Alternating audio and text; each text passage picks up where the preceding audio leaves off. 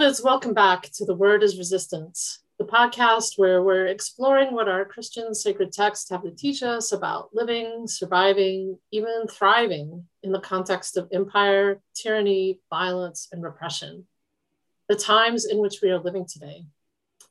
What do our sacred stories have to teach us as white folks about our role in resistance, in showing up, and in liberation? What wisdom is there for us as white Christians in these troubled, violent times of pandemics and racial capitalism, and the beauty of resistance? I'm Reverend Ann Dunlap, pronouns she, her, hers. I'm a United Church of Christ minister, and I'm the faith organizing coordinator for Showing Up for Racial Justice, or SURJ. I live in the place currently called Buffalo, New York, here in the homelands of the Haudenosaunee and Erie peoples. This podcast is a project of SURJ Faith and is particularly designed for white Christians talking to other white Christians about race and white supremacy. We believe white Christians like us, like me, have a responsibility to commit ourselves to resisting white supremacy, to speaking up and showing up and disrupting white supremacy where we find it, including in our own Christian tradition. And we do this work remembering we are building up a new world. This live recording of Dr. Vincent Harding's Song for the Freedom Movement is of a multiracial movement choir practice in Denver, Colorado in December of 2014, being led by Minister Daryl J. Walker. We are deeply grateful to the Freeney Harding family for letting us use the song for this podcast. The word is resistance. I'm so pleased to welcome Reverend M. Barkley to our podcast today.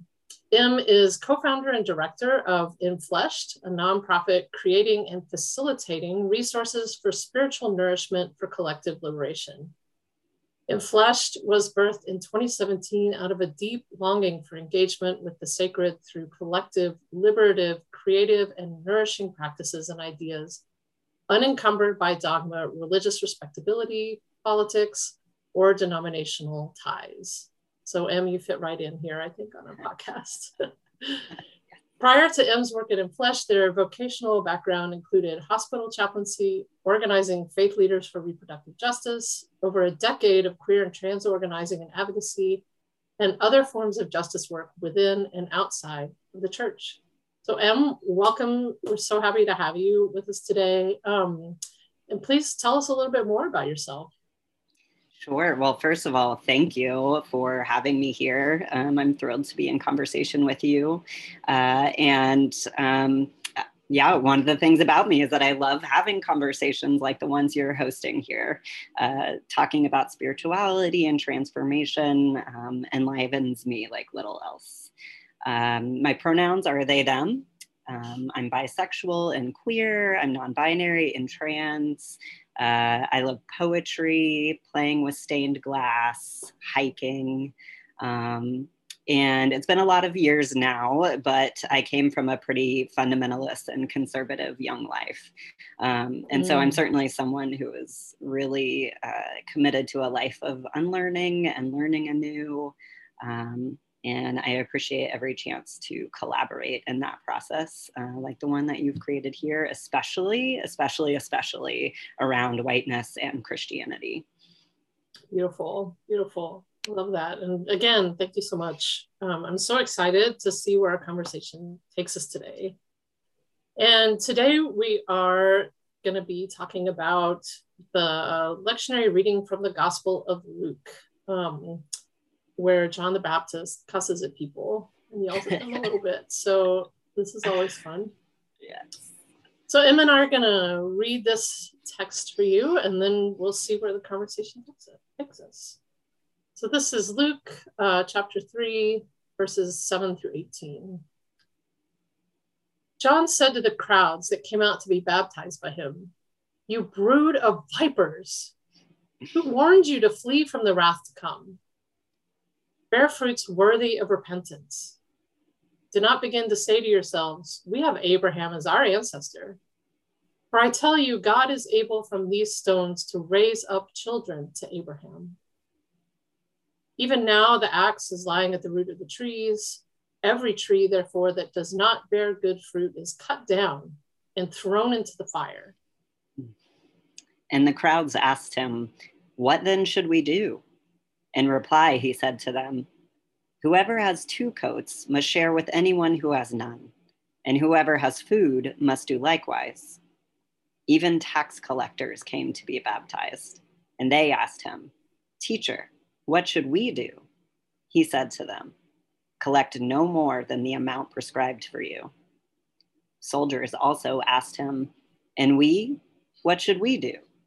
He said to them, "Do not extort money from anyone by threats or false accusation, and be satisfied with your wages." As the people were filled with expectation and all were questioning in their hearts concerning John whether he might be the Messiah, John answered all of them by saying, "I baptize you with water, but one who is more powerful than I is coming. I am not worthy to untie the thong of his sandals. He will baptize you with the Holy Spirit and fire. His winnowing fork is in his hand to clear his threshing floor and to gather the wheat into his granary. But the chaff he will burn with unquenchable fire." So with many other exhortations, he proclaimed good news to the people. Courage, sisters, don't get weary. Courage, brothers, don't get weary. Courage, people, don't get weary. So Infleshed posted a really incredible version of this same Luke text a few days ago on social media that I loved.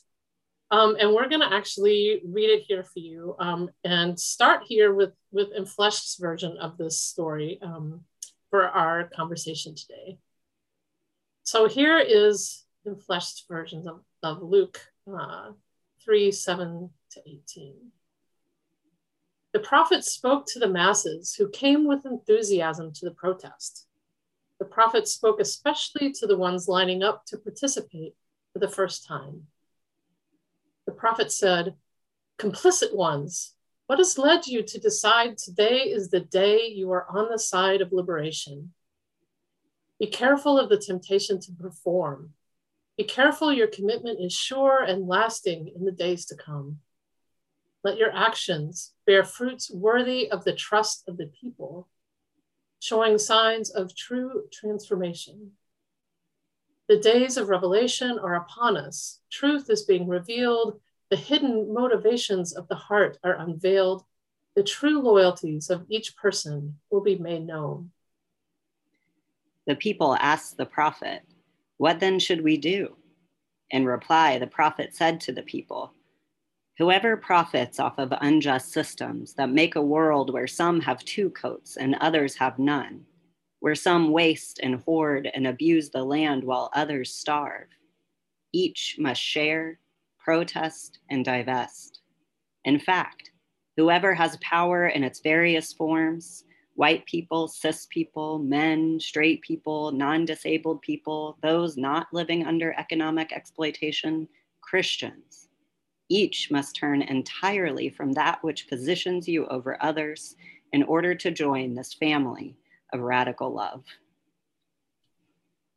Even the most privileged of the middle class came to join and ask the prophet what they should do. The prophet said, "Examine your excess in resources and power. Live with no more than what you need and redistribute every single penny more." And the soldiers of the prison industrial complex asked too, "What shall we do?" The prophet said, "Leave your positions and seek abolition. Be complicit no longer with abuse, control, and the destruction of communities." And the colonizers among the crowd pressed further, asking, "What repentance can we offer that will be good fruit?" The prophet replied, "Fight for stolen land to be returned to the care of the indigenous." The people were filled with hope, wondering whether the prophet could save them all. The prophet said to them, "Beware of that. I am not a Messiah. I only point to our divine collective calling." Thus ends the rereading. So, tell us about how, I don't know if you wrote this or someone else that in Flesh wrote this, but your reaction to this, and if it was you, like how you came up with like this version of this very familiar, I think, to those of us who have spent a long time in church, it's kind of very familiar story, and the somewhat disturbing, I think, to some of us, images of like axes and being thrown in the fire and brood of vipers, all of these things. So tell us about this version. Sure. Yeah. So it's intense for sure. And I confess I love things that are intense. I love exploring them. So I'm really excited about this passage. But I wrote this sort of retelling, and it came from my daily practice this Advent is doing blackout poetry in Luke. And so I read a little section in my Bible each morning, and then, create a blackout poem from that, which is just where you scratch most of the words out and leave a few remaining to make a short poem. And so the morning that this text came up, I just was like wowed by re-engaging it. There's just so much in it. And I usually am not deepened into the text necessarily when I'm doing blackout poetry, but this one just was, just had me. And I think I just immediately felt the resonance with like the intensity of the moment that John the Baptist was speaking into feels very like familiar in regards to the intensity of the moment we are living through right now. The way that there's this like flood of interest, I really felt him saying like the why now, right? And I have heard so many folks asking that, especially of white people who are newly showing up to this work, like why now? Where you been? You know, and have you thought about the like why now, or are you just like here? You know, and so I really felt the ways that he is calling for a depth in the midst of what seems to be this sort of mass showing up in a new way, right? And so then I just started scribbling. Yeah. One of the things that I noticed in your reinterpretation or rereading is, which is something that which I noticed when I did Matthew's version of this text. I think it was 2 Advents ago now, perhaps. Is this whole like, who has warned you to flee from the wrath to come? Yeah. And we all assume, and this is what I said a few years ago, we all assume that the wrath is God's wrath. But it doesn't say that it's God's wrath. And my thinking then, which is still my thinking now, is that it's actually Rome's wrath. Like the wrath is actually Roman violence, like state violence against the people, which is something they would have known and experienced. And so I appreciate how you take the focus off also, like it's not about God's wrath, it's about like we're in a moment, and that is not about God being angry about us, but about showing up for this new way of being together. And the questioning of that, that feels like both like, why now, where have you been? But also like an invitational. So why are you here? Like, why does this matter to you now? And helping people figure out, like, as we say in Surge, like what their mutual interest is in showing up now. Yeah. What was it about this moment that is different from all the other moments prior? Yeah. Oh, I love that. And I love you bringing in Rome as the sort of force of judgment here, because I actually have been thinking of it as a sort of divine judgment. And so I love that counter. I love both of those possibilities.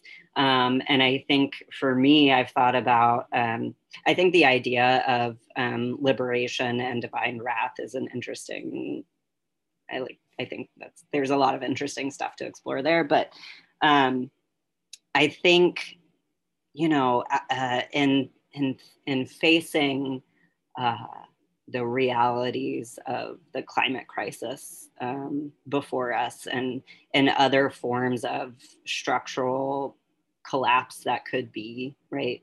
Those are the kinds of things that I think of as judgment, which is not I don't think of it as God inducing those things, but as us inducing them, particularly whiteness and histories of colonization. But I think it's interesting to think about I hear John saying like, oh, now you see that collapse is going to destroy all of us. Now you see that there are consequences to the histories that we have been living out together, and now you don't want to live in the consequences of those, you know. Now you want to flee from the destruction that will bring down those who are in positions of power, that will bring an end to a particular era of dominance. Now you want out of that. Yeah. Interesting. Yeah. Why, you know? And so that's what I have been bringing in Assumption. And so I'm really enjoying the like, oh man, sure. It could like Rome's judgment makes so much sense too. And I like that. I love that though, because I think that's also very true and human. Of like, how do I not have to experience the collapse that is actually happening? And I think we're definitely living in a moment of that right now too.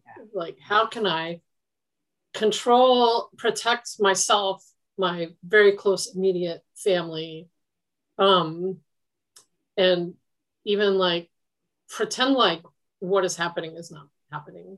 Like thinking about like anti-vaxxers and anti-maskers and just the election was stolen, like all the different things that are happening right now that I, in my best self, I can see our reactions to a deep anxiety about the collapse of systems that we see now. Yes. And how easy it is for the powerful who want to hold on to that wealth and power to tap into that. And so, and for the reaction to be, I don't want to participate. I don't want it to fall. I'm going to run away from it falling. There's actually nowhere to go. I don't know. Maybe there's right. Maybe that's part of John's point. So I love that there's like, it could be, you know, like the both and of like, what are you fleeing from? Yeah. And also, you know, are you trying to flee from the impacts of participating in these systems? And also, is it about like initiating ourselves to participate in what it will take to collapse those systems on purpose? Right. To build something different, to build something better, newer. And maybe all of those things, that's what I love about the Bible is like, you know, you're like, nobody can see what I'm doing. I'm like pretending to hold I don't know what this is, a prism, a ball, Rubik's I don't know. And like looking at it from different angles. And how all of that could be at play here. Yeah, I love that.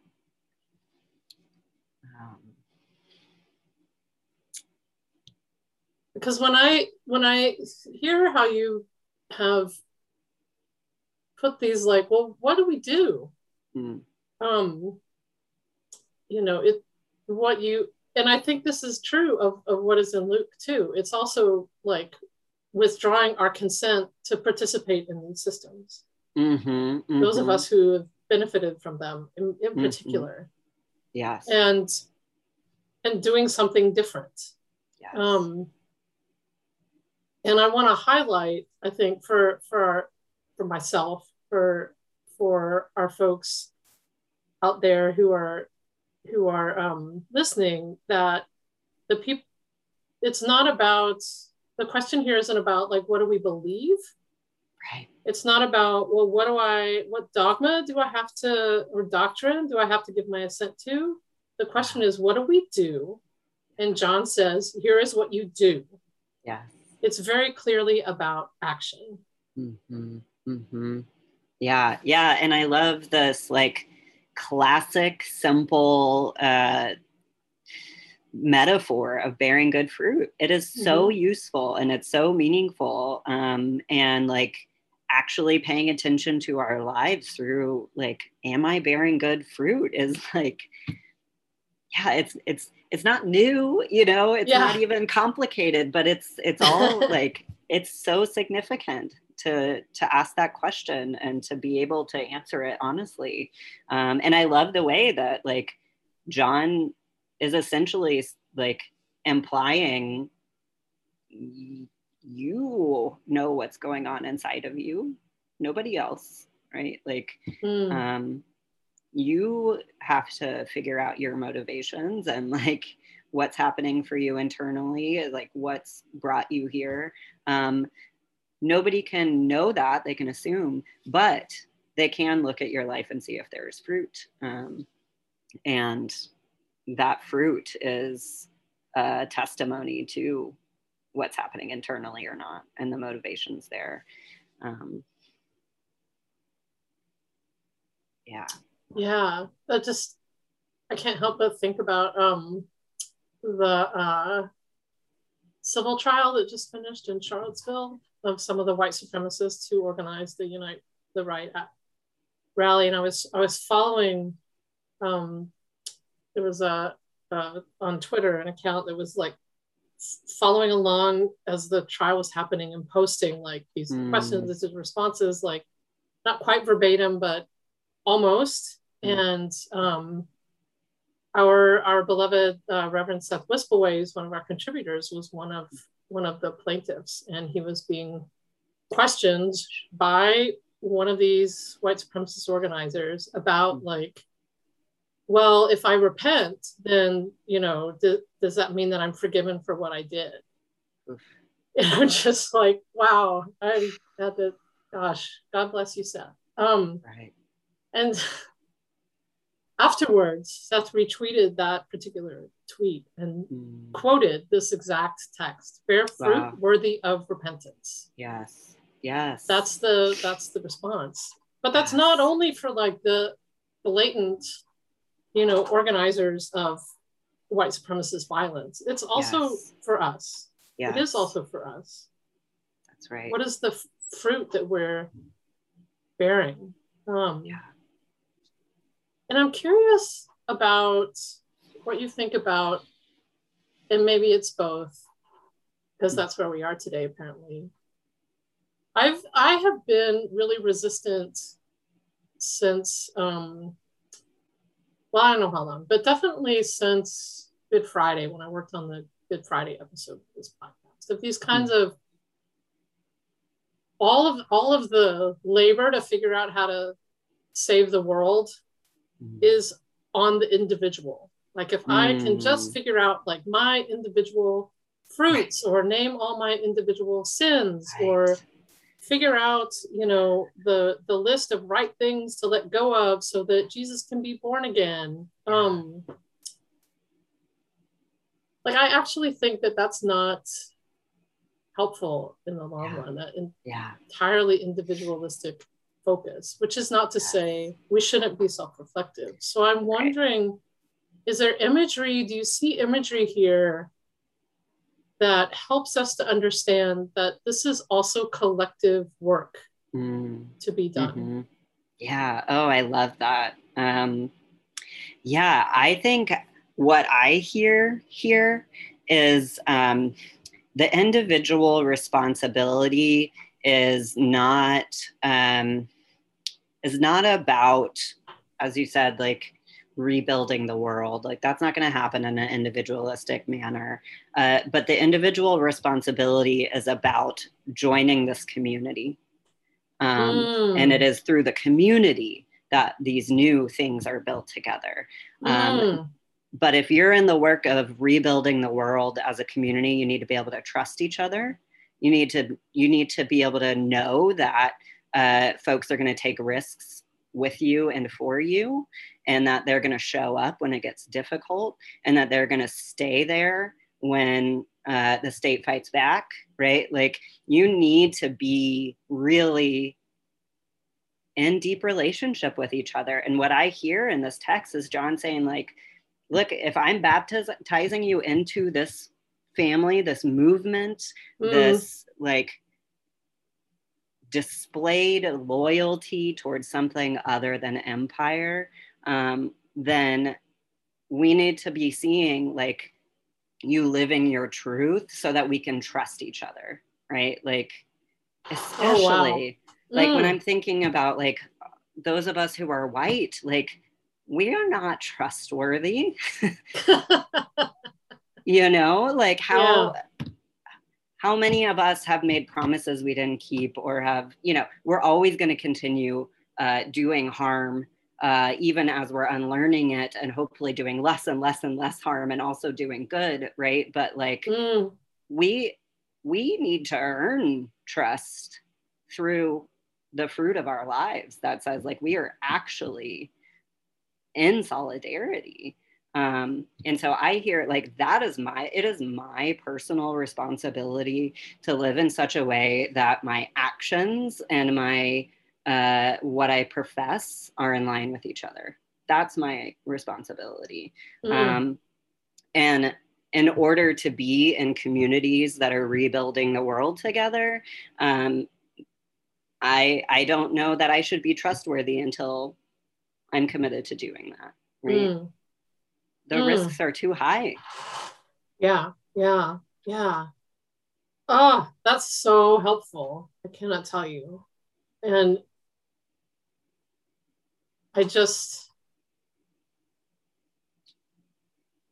so it is the both and. It's the self-reflection and like individual work, because it's connected to the collective. Not because I'm in it all by myself alone. Yes. And somehow if I confess all my individual sins, that, you know, Jesus won't have been crucified or whatever, or Jesus will be born, whatever season we happen to be in right now. I don't even know. Right.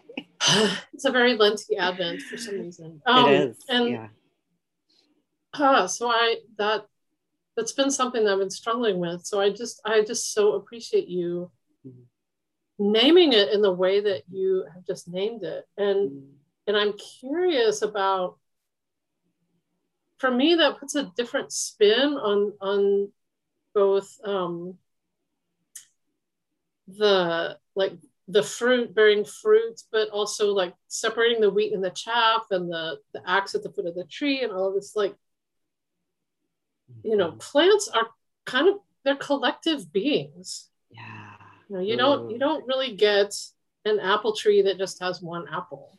There's all these apples, and trees grow in groves, and wheat grows in fields, and there are parts of the plant that are nourishing for human bodies, and there are parts that are not. And so these kinds of natural collective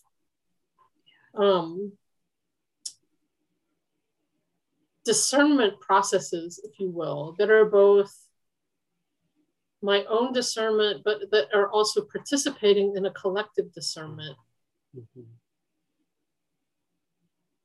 I'm just sort of coming to this. So rather than these images of the wheat and the axe and whatever being these kinds of very condemnatory, you know, if you don't do it right, you're going to hell, I think is how these often get, not particularly in my growing up, but I know that that's how they get interpreted. Yeah.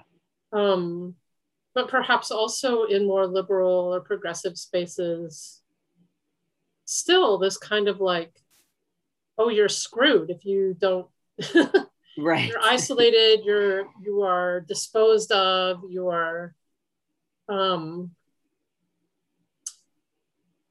you're alone. Yeah. Mm. And I actually, because of what you have just said, I actually think that's not what this text is saying. Mm-hmm. Mm-hmm. Yeah. You're making me think about like how I think the trees that don't bear good fruit are not alone. They're not going to be left alone. They're going to be in the company of the majority of trees, right? That are not that are not bearing good fruit. Like what I hear is this is a time like we can't live in binary realities. That's good people, bad people, like all of that is problematic. But there are moments where your loyalty is revealed, right? Like, are you really going to lay it down for your neighbor or not? Yeah. And I hear him kind of saying like, now is the time to decide if you're really in this or not. And if you're not, you can't put the rest of the group at risk, right? Mm-hmm. That it's not about meeting a purity test or anything like that. It's about a like, are you really in this with us, right? Yeah.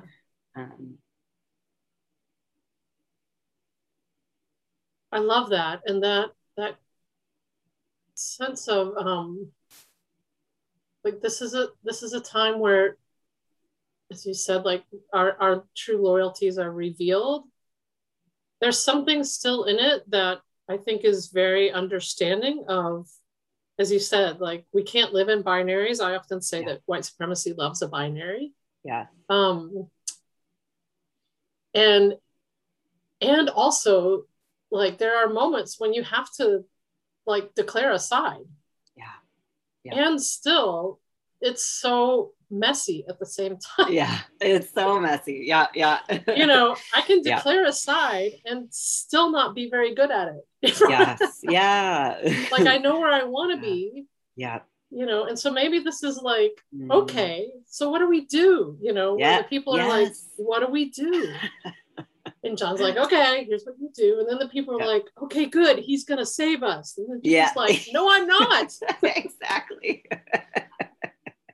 Yes. Yep. Back to the individual, like, oh, so it's not going to be my individual acts that save me. It's going to be yours. Charismatic leader, right? Yeah. Yeah. And this whole scene is happening as people are being baptized, right? Yeah. So they're being initiated into this community, even with not knowing what they're going to do, even with questions about, are you sure about this? And why now? Yeah. And even with the messiness that they bring with them, they have shown up. Yeah. And they're not being turned away. Yes. And I think that is also something really important to notice about what's happening. Yes. I totally agree. And I think John is hard. Like he is difficult. He is challenging, I guess is really the word that I want. But he also stays entirely open to the possibilities before him in each of these people. To your point, he doesn't say like, you're not going to bear good fruit or like, get the hell out of here. You know, like you've messed up too many times. There is that both and of like, check your motivations, check your commitment, check yourself. And also like, come and do the things and join us and like, let's do it. Yeah. That's a good pushback on the kind of perfectionism that white supremacy loves to, because it's not what it's about at all. Totally. That's right. I assume that, like, you know, they've been baptized and they've still got the questions. You know, get baptized, you get the sermon, you know, and I think, I don't know, I think sometimes for white people, I think this is, you know, I have noticed this tendency in me that, like, I can't show up until I have it perfectly right.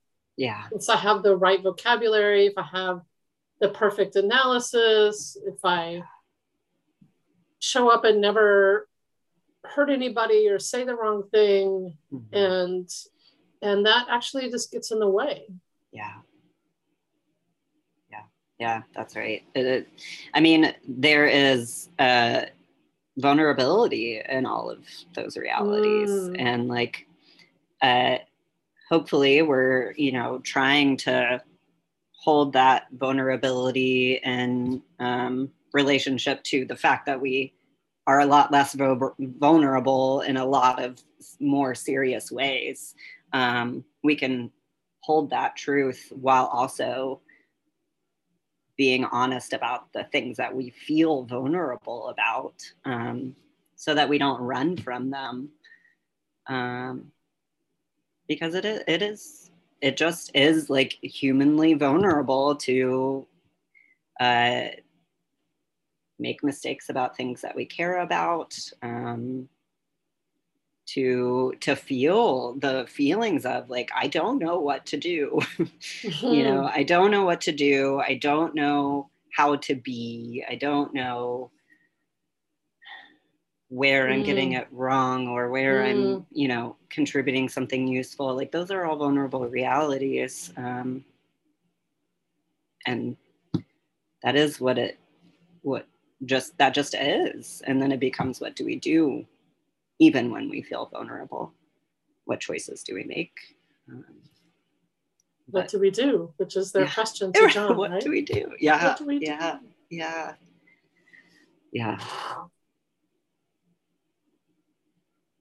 So the discernment of, like, both like individual and I think also collective,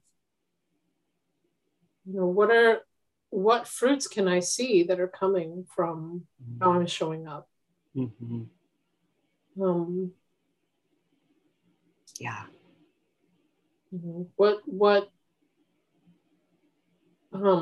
it I'm trying to say? What evidence is there that that I'm trying to show up, that this is the commitment that I have made, you know, this is a vision that I've committed myself to. And maybe part of the fruits are that you're self-reflective about it and willing to be corrected when you screw up. Right. And stay and stay in. And stay. And stay. And stay. And I think, you know, there's no getting out of the fact that fruit is also material in this passage, right? A thing that I love and I don't love about this passage is the examples he gives of, like, I love that he talks about redistributing goods and power, right? What I don't love is that, given the historical difference in terms of context, I don't hear power analysis in what he asks people to do. And so, like, how do we faithfully show up to the fact that, like, good fruit, especially as white folks, is inherently related to redistribution of goods and power, without also, and we let that be as simple as it is. Like, if you have too much, share it with because people are hungry. It's simple. It's ancient and it's simple. And also, it's not just about charity. Right. And I it's think got to that's be how this connected to text, power analysis. yeah. And this text is a challenge, I think, sometimes, and moving from charity to sharing power or redistributing power, right? Yeah. Yeah, I definitely, I see that, the challenge in the text of finding that power analysis. I do think that that is in part because we have tried to make the Bible and the New Testament in particular, and Jesus in particular, answer questions that they were not intended to answer. Mm-hmm. And once Christianity became the religion of the Roman Empire, it attempted to erase the power analysis that I think is actually more prevalent in the text than we think it is. Mm-hmm. It's been made invisible to us because we think that these stories are answering questions that they're actually not. They're answering questions about, you know, is what we've been taught. They're answering questions about, you know, is Christianity better than Judaism? What was wrong with Judaism that we needed Jesus? Like, you know, does God love us or not love us? How do we escape the wrath of God, you know, when we're such sinful people? And like, that is not what's happening here. That's right. These are texts that are written in response to state violence. Yes, yes.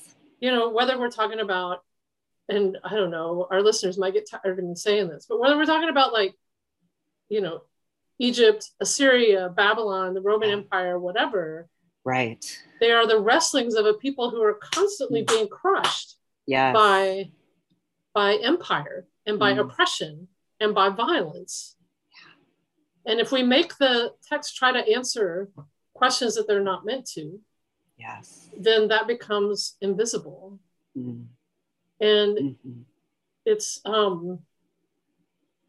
I get very worked up about it. It's beautiful. I love it. Yes. So for me, I think there's more power analysis here than perhaps we're aware of. Sure. Yeah.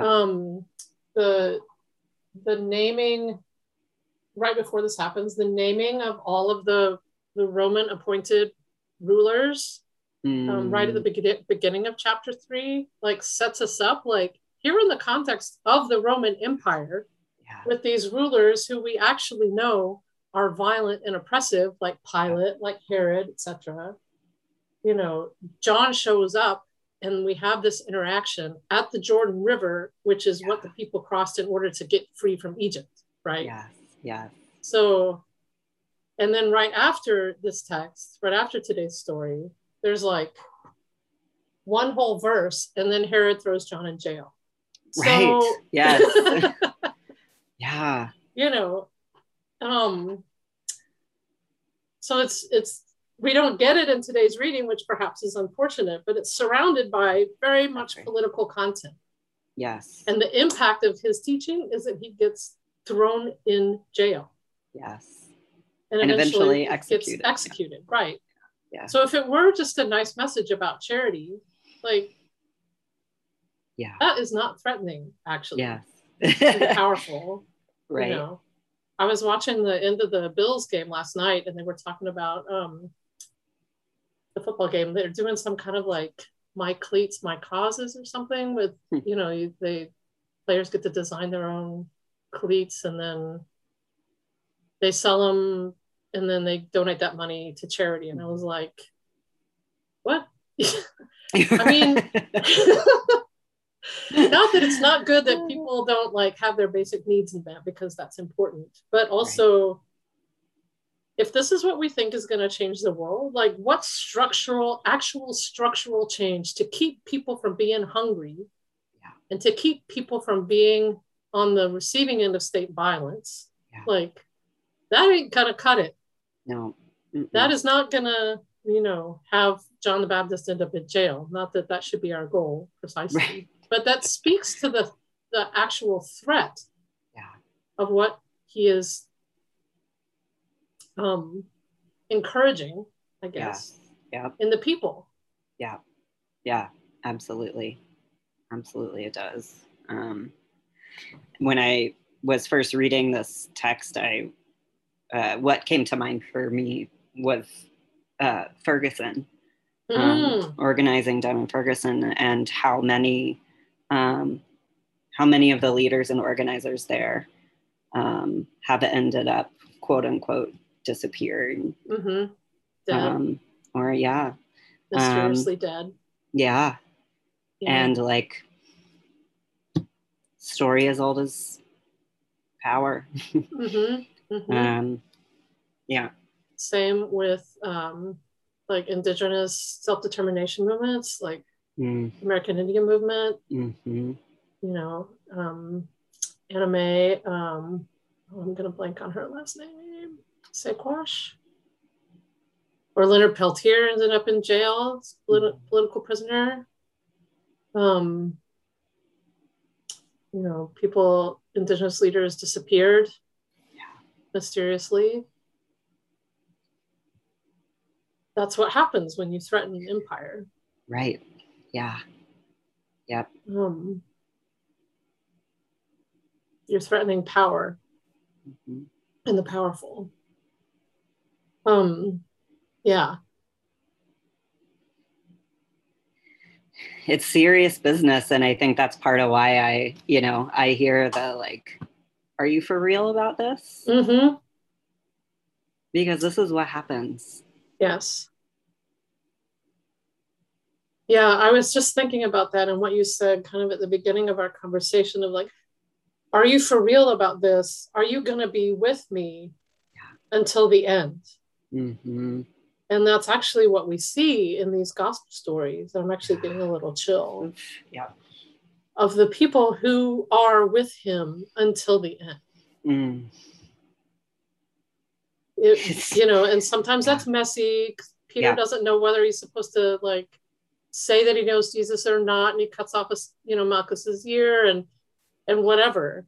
Yeah. But they're with him as far as they can go. Yeah. They're with him until the end. Yes. And then even after. Yes. So there's something in the holding on to these exhortations, if you will, from John. I think that's actually a word they use here. Yeah, right after this. Many other exhortations. These exhortations. Are you in it? Yeah. Because this is what can happen. Yeah.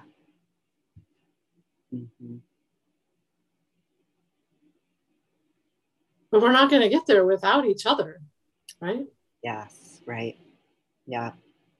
And it feels to me both so important to be honest about the are we really in it element, and also the in it is this beautiful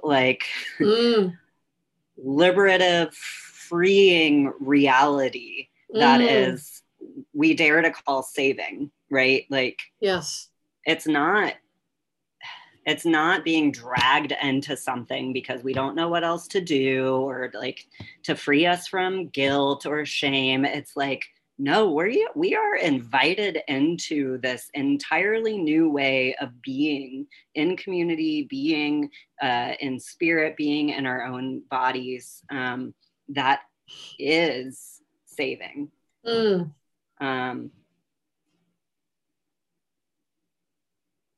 It's serious, and it is serious and risky, and also like overflowing with possibility and joy and connection and community, and so many of the things that are denied to us when we hand ourselves over to empire, right? Like, it is the opposite of the deadening forces that until this moment in this passage perhaps we've been aligned with. And it's worth it. That's the gospel, right? It's worth it.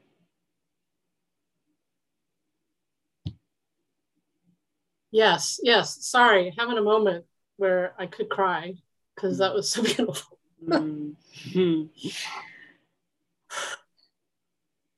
It is. There are moments that are terrifying and scary. just thinking of my own life lived in the movement. And yet I wouldn't want to have been anywhere else. Yeah.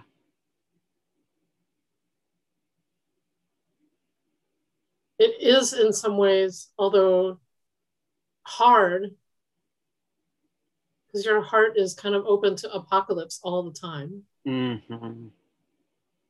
Since we are in Advent. Yeah. But as you say, the joy and the beauty and the community and the way that people will show up for you, Mm-hmm. the way that we show up for each other. Mm-hmm.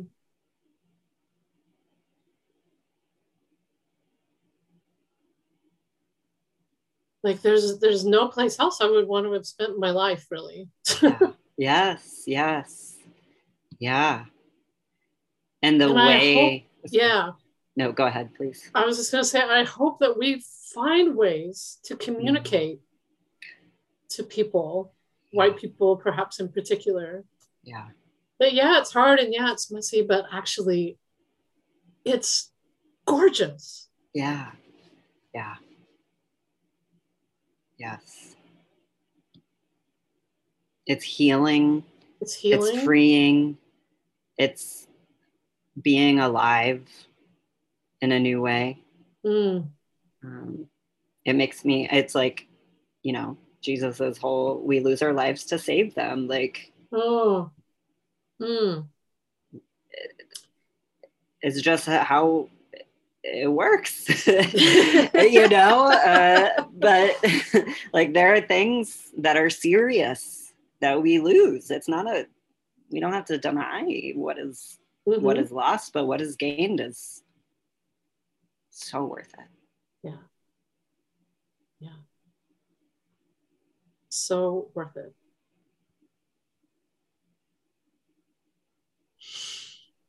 That also feels like a good Advent place to land. It's so worth it. And maybe that's why John is so like intense about it. Like, because it matters that much. Yeah. It's the good news. That's the good news. That is the good news. Courage, sisters, don't get weary. Courage, brothers, don't get weary. Courage, people, don't get weary. For our call to action today, in the spirit of the both and of individual and collective reflection and discernment, we want you to get your people together and talk about what it means as white people to be trustworthy, to bear good fruit, and what that good fruit looks like. Talk together too about what is needed to go deeper for the long haul. What then do we do, as the crowd questions in Luke? Thanks as always for joining us from wherever you are in this good earth. We'd love to hear from you all by commenting on our SoundCloud or Twitter or Facebook pages, or filling out the listener survey on our podcast page at surge.org. And we'd love to hear from you about how we're doing, especially from folks of color and non-Christian folks who may be checking us out. We'll be back next week with the resistance word from Reverend Seth Wispelway. You can find out more about Surge at surge.org, and our podcast lives on SoundCloud. Search on The Word is Resistance. Give us a like or rate us on iTunes, Spotify, or wherever you listen to our podcast.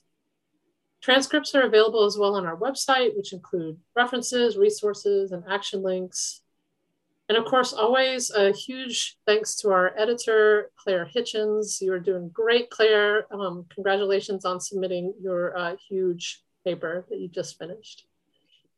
It's been such a pleasure to be in conversation with you today. I'm just so grateful for what I've learned with you today, and just thank you for being here. Would you please offer us a blessing to close us out? Sure. Dear ones, may we show up May we show up together. May we do so with authenticity. May we be willing to be vulnerable, to be embarrassed, to be afraid, and to keep showing up. May we find that we bear fruit worthy of the trust of our BIPOC siblings, that we may live and know the good news. May it be so. May it be so.